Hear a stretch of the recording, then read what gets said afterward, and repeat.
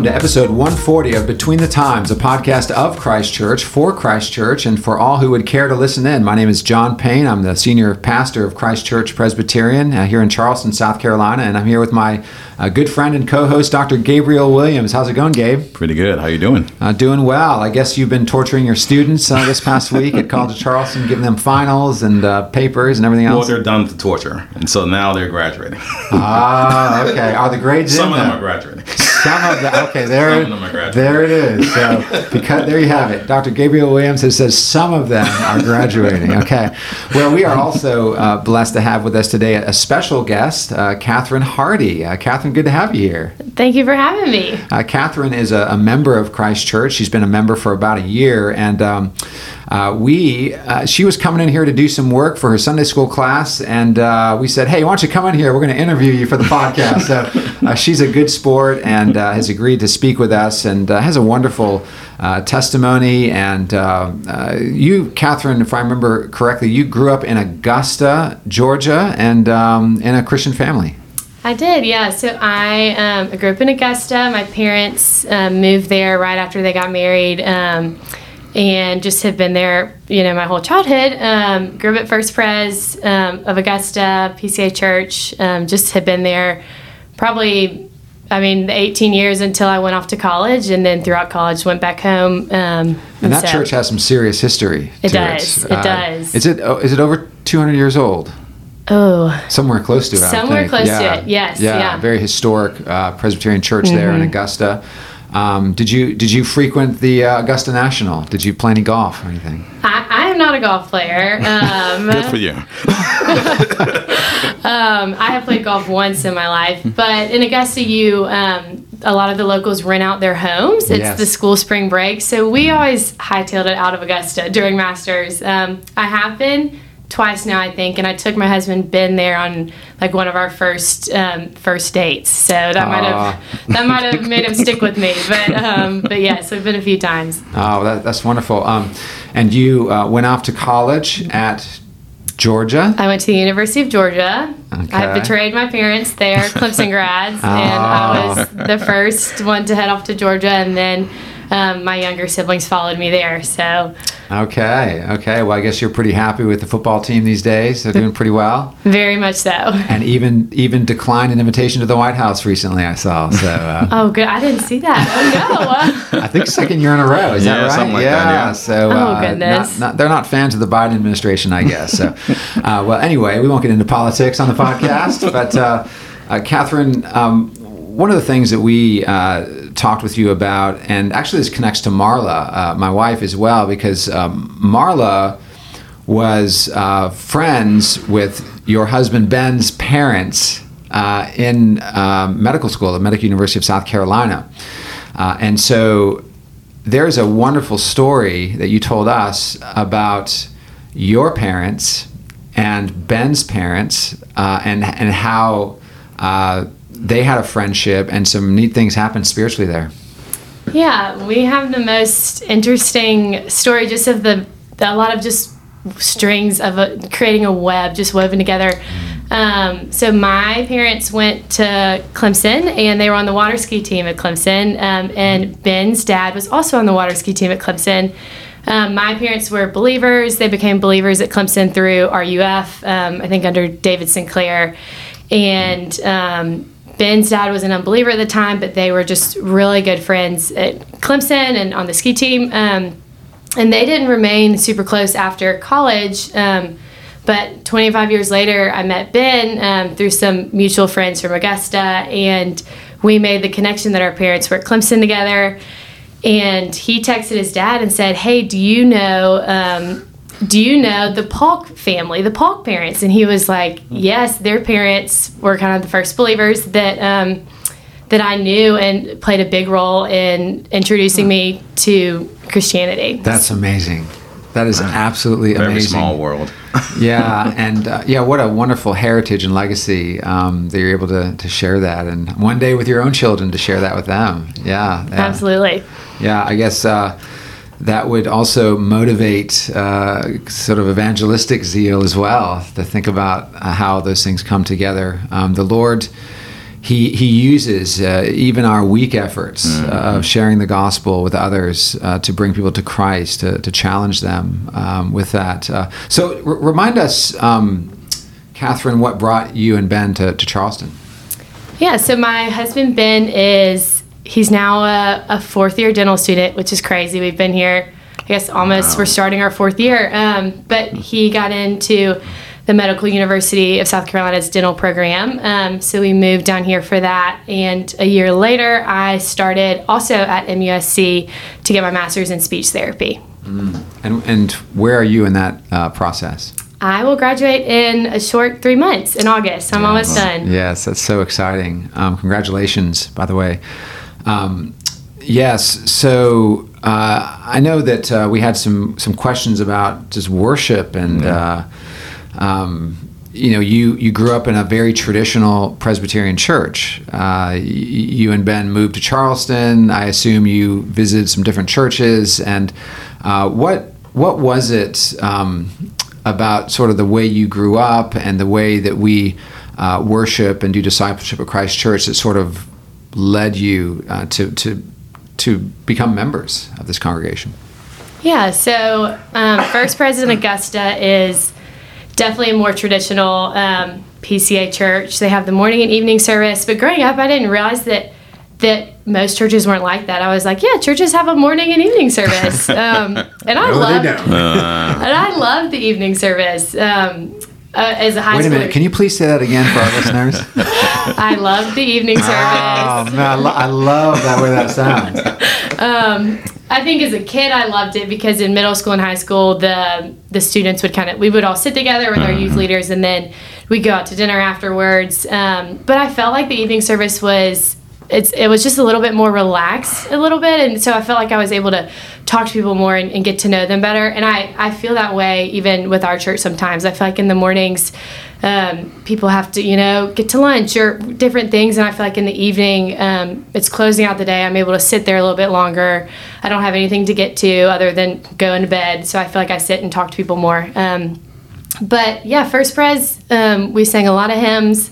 We had organ, all the things, very traditional worship, which I absolutely love. I had a lot of that music in our wedding. I love the hymns, and I think in college, whenever I struggled in quiet time or whatever, our high school gave us a Trinity hymnal as one of our senior graduating gifts, and so I just had the hymnal on my desk, and I just would find a hymn and read through it and pray through it. I think when I didn't have the words to say or the words to pray, hymns were just such a comfort. So I think coming here and when Ben and I visited, we just loved that y'all sang the hymns, and the liturgy also just feels like home. Like growing up with confession of faith and just all the liturgy and the structure of the service is comforting. I love that it's not just a couple songs, then a sermon, then we're done. I love the way it builds, and so coming here it just felt like home. One of the things I'm curious about, and this is based upon your own experience as a childhood, and just how you've been since a child that's been used to church life as it is. So learning how to not only just, have morning, evening worship, but just the sort of relationships you form because you're basically in a Christian home and you're around the saints of God. And so coming here to Christ Church, from your perspective, how did you feel in terms of just kind of transitioning from outside, coming into a new place? How did you kind of learn to kind of find your way within Christ Church? Yeah, Christ Church I feel like is one of the most welcoming churches I think I've ever visited, and now that I'm a member, I could say it's true, but when Ben and I visited the first Sunday we left, we were like, oh my goodness, we got swarmed. Like I think Max Kendall chased us down like twice. We felt like a lot of people were, they just were very warm and welcoming, and that drew us in. But we loved that. We felt like people knew our names and remembered us and really wanted to get to know us. And then when we started coming regularly, we wanted to invest, and now I help in the nursery and we do the Sunday school, which is fun. What ages? They're 4 and 5. We're in Rachel's office, which is wonderful, but sometimes we feel like we're shut in a closet with cute cats or something. They're a handful, but they're really sweet and fun to teach and watch them learn and remember things and stuff like that. And y'all have been involved in the Tuesday night MUSC and 20-somethings group as well, and I know that's been a blessing to y'all. Yeah, we have. It's been fun to see that group grow. Like when we started probably 2 years ago, it was a smaller group, and now, I mean, I think the biggest I've seen is like 30 people or something, and it's grown. It's a good mix of young marrieds, like Ben and myself, and then singles, and then also college kids. So I think it's a good way to build community among the young people in the church. So yeah, we love the Tuesday night group. Catherine, you have shared with me that you have brought friends in the past to Christ Church. All the things that you were talking about earlier that you love about Christ Church are the things that actually kind of repelled them from Christ Church. What do you think's going on? I mean, I've seen a growing number of young people, early to mid-20s, who are kind of longing for something more rooted. They want something more than personality plus in the pulpit. They want serious preaching. They want some connectedness to their ancient roots in terms of being, Christians. But, when you're sort of engaging with friends your own age and sort of bringing them to Christ Church, what kinds of things are you hearing and how are you responding to them? And it seems to be a pretty common thing for people to be sort of more interested in the smoke machines and the praise bands and the personality plus pastor. I know there are a number of people sort of wanting more, but a lot of people are still just kind of there.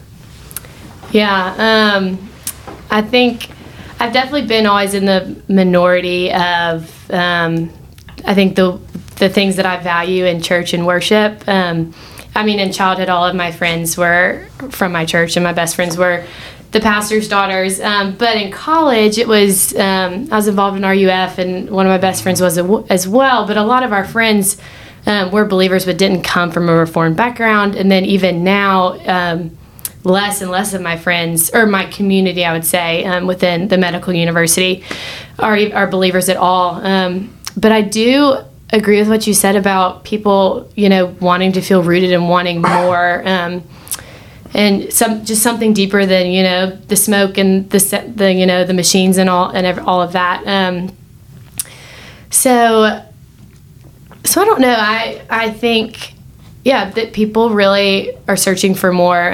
When I talk to others and people say, "Where do you go to church?" and I explain it, I'm always like, it's a traditional kind of Reformed church. We sing hymns, and I'm like, but when you read the hymns and read the words and you listen to the liturgy and you don't get distracted by like, I don't know what this is, like I've never been to a service like this. Like if you try to like just zone that out and just focus on what is being preached and sung and recited, I just think it's really powerful.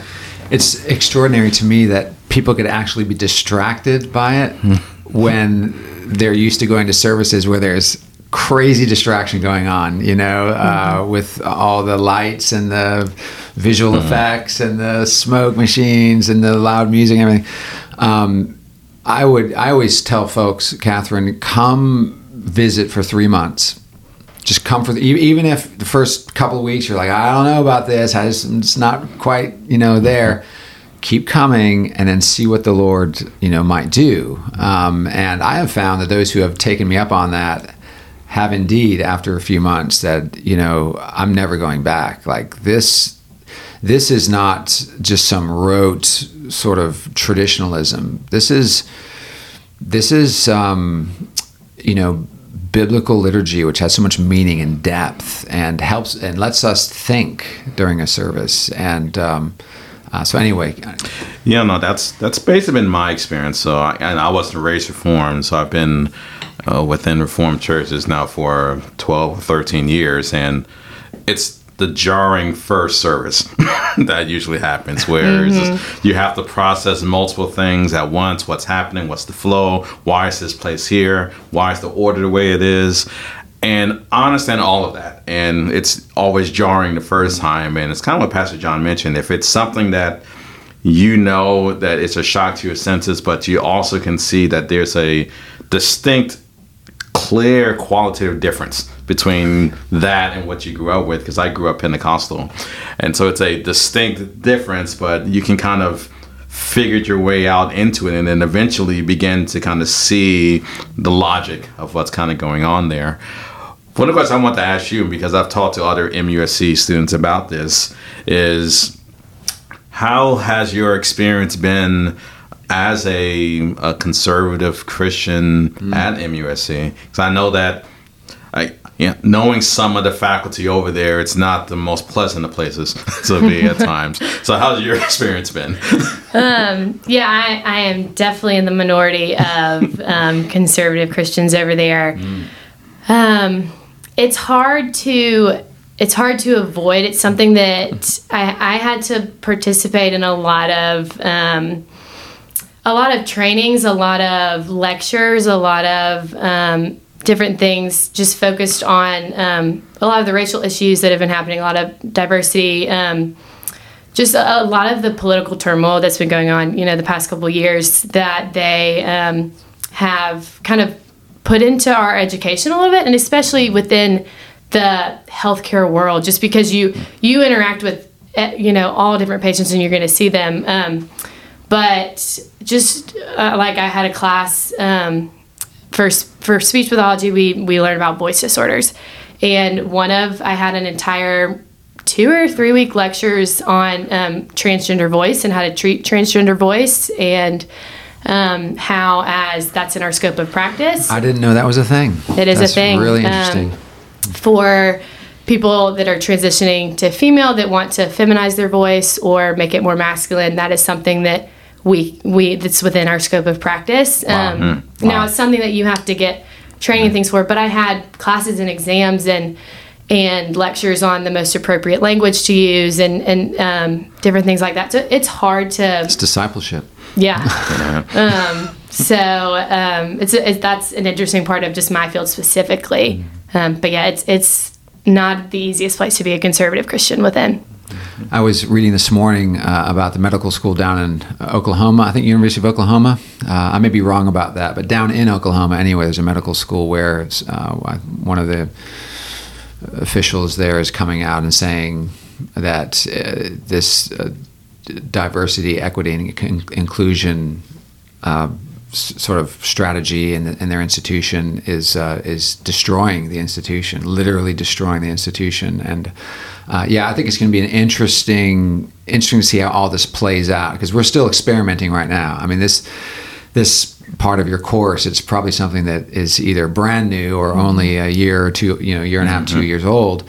And the real question is, where is this all going to lead? And it's important to remember for all of our listeners that when you move away from God's design, when you move away from His design for men and women and marriage being a man and a woman, that you enter into waters that are going to be rough and are going to bring great disruption in our society and our medical system, our medical field, our companies, our churches.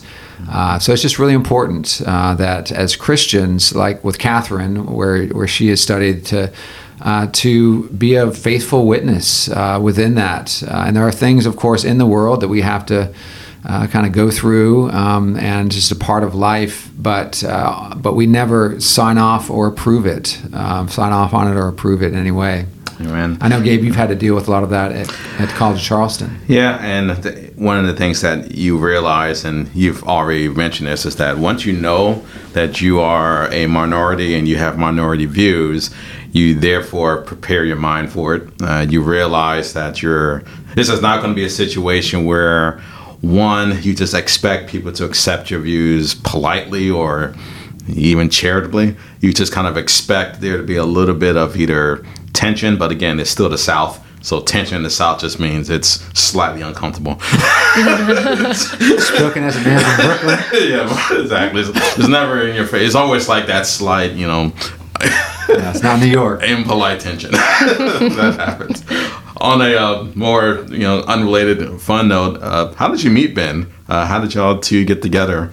Yeah, a lot of different things, actually. One of my childhood best friends went to Clemson, and he ended up being in her friend group, and it was a group of 4 of us that were best friends from high school, and she would send pictures of friends, and we'd, keep each other updated on our college lives. And she sent a picture of Ben one time, and I was like, oh, I want to meet him. But then we just never did, and we actually ended up meeting at RUF Summer Conference our freshman year, which is kind of crazy, the whole RUF ties. But he was with a guy that I knew, and I went to talk to my friend and met Ben, and so we kind of stayed friends, and I would go up to Clemson to visit my childhood friend and run into him, and we'd go to football games and stuff together. And the timing just never worked out for us to date until end of our junior year. So, and then we got engaged late fall of our senior year. Some people didn't even know I had a boyfriend, but I ran into people on campus. They're like, I didn't even know you were dating someone. That's the best way to do it. Yes. So we got engaged soon, and then got married in August of 2020. Oh, that's wonderful. And Ben is such a blessing. I've gotten to know him a good bit, and so appreciate him and his exercise of leadership. I know he's been serving in the Dental Christian Fellowship at MUSC. Tell us a little bit about that and what he's been doing there. Yeah. So within the dental college, they have a really great organization called DCF, Dental Christian Fellowship. It was started by an older dentist that lives here and works here, and he runs it. And they do medical mission trips. Ben has been to Honduras and most recently Ecuador. And they go and set up these dental clinics within churches there, within these small towns, and just do free dental work for a week. And it's wonderful just to see the people. I had the opportunity to accompany him on one last September, and it was wonderful. Just dental care is not something that is accessible over there at all, and so getting to see people, their smiles restored, their cavities fixed, painful teeth taken out. But besides that, DCF creates kind of this home within the dental college for fellow believers, and it's a lot of people from different. It's not a reformed ministry, but it's a wonderful way to get people that might be interested, people that have been believers for years, like Ben, to just get them in the same room and connect through dental work. That's fantastic. I know when Ben asked me to come speak a few months ago, there were over 50 people there, and he said it was a small group. He apologized to me. I thought, what in the world? I was thinking, this is amazing. 50 dental students meeting together, but there's sometimes upwards of 100 that will come and be a part of this. And so we praise the Lord for that. And this is a wonderful time, Catherine. Thank you for coming and speaking with us. It's wonderful when we get a chance to sit down with some of our members from time to time, to hear your testimony, to hear about how you're serving the Lord in your calling, because when we are Christ Church Presbyterian, we are the gathered church, as it were, when we come together on the Lord's Day to worship, to receive the preaching and the Lord's table, and to remember our baptisms, and to pray together and encourage one another.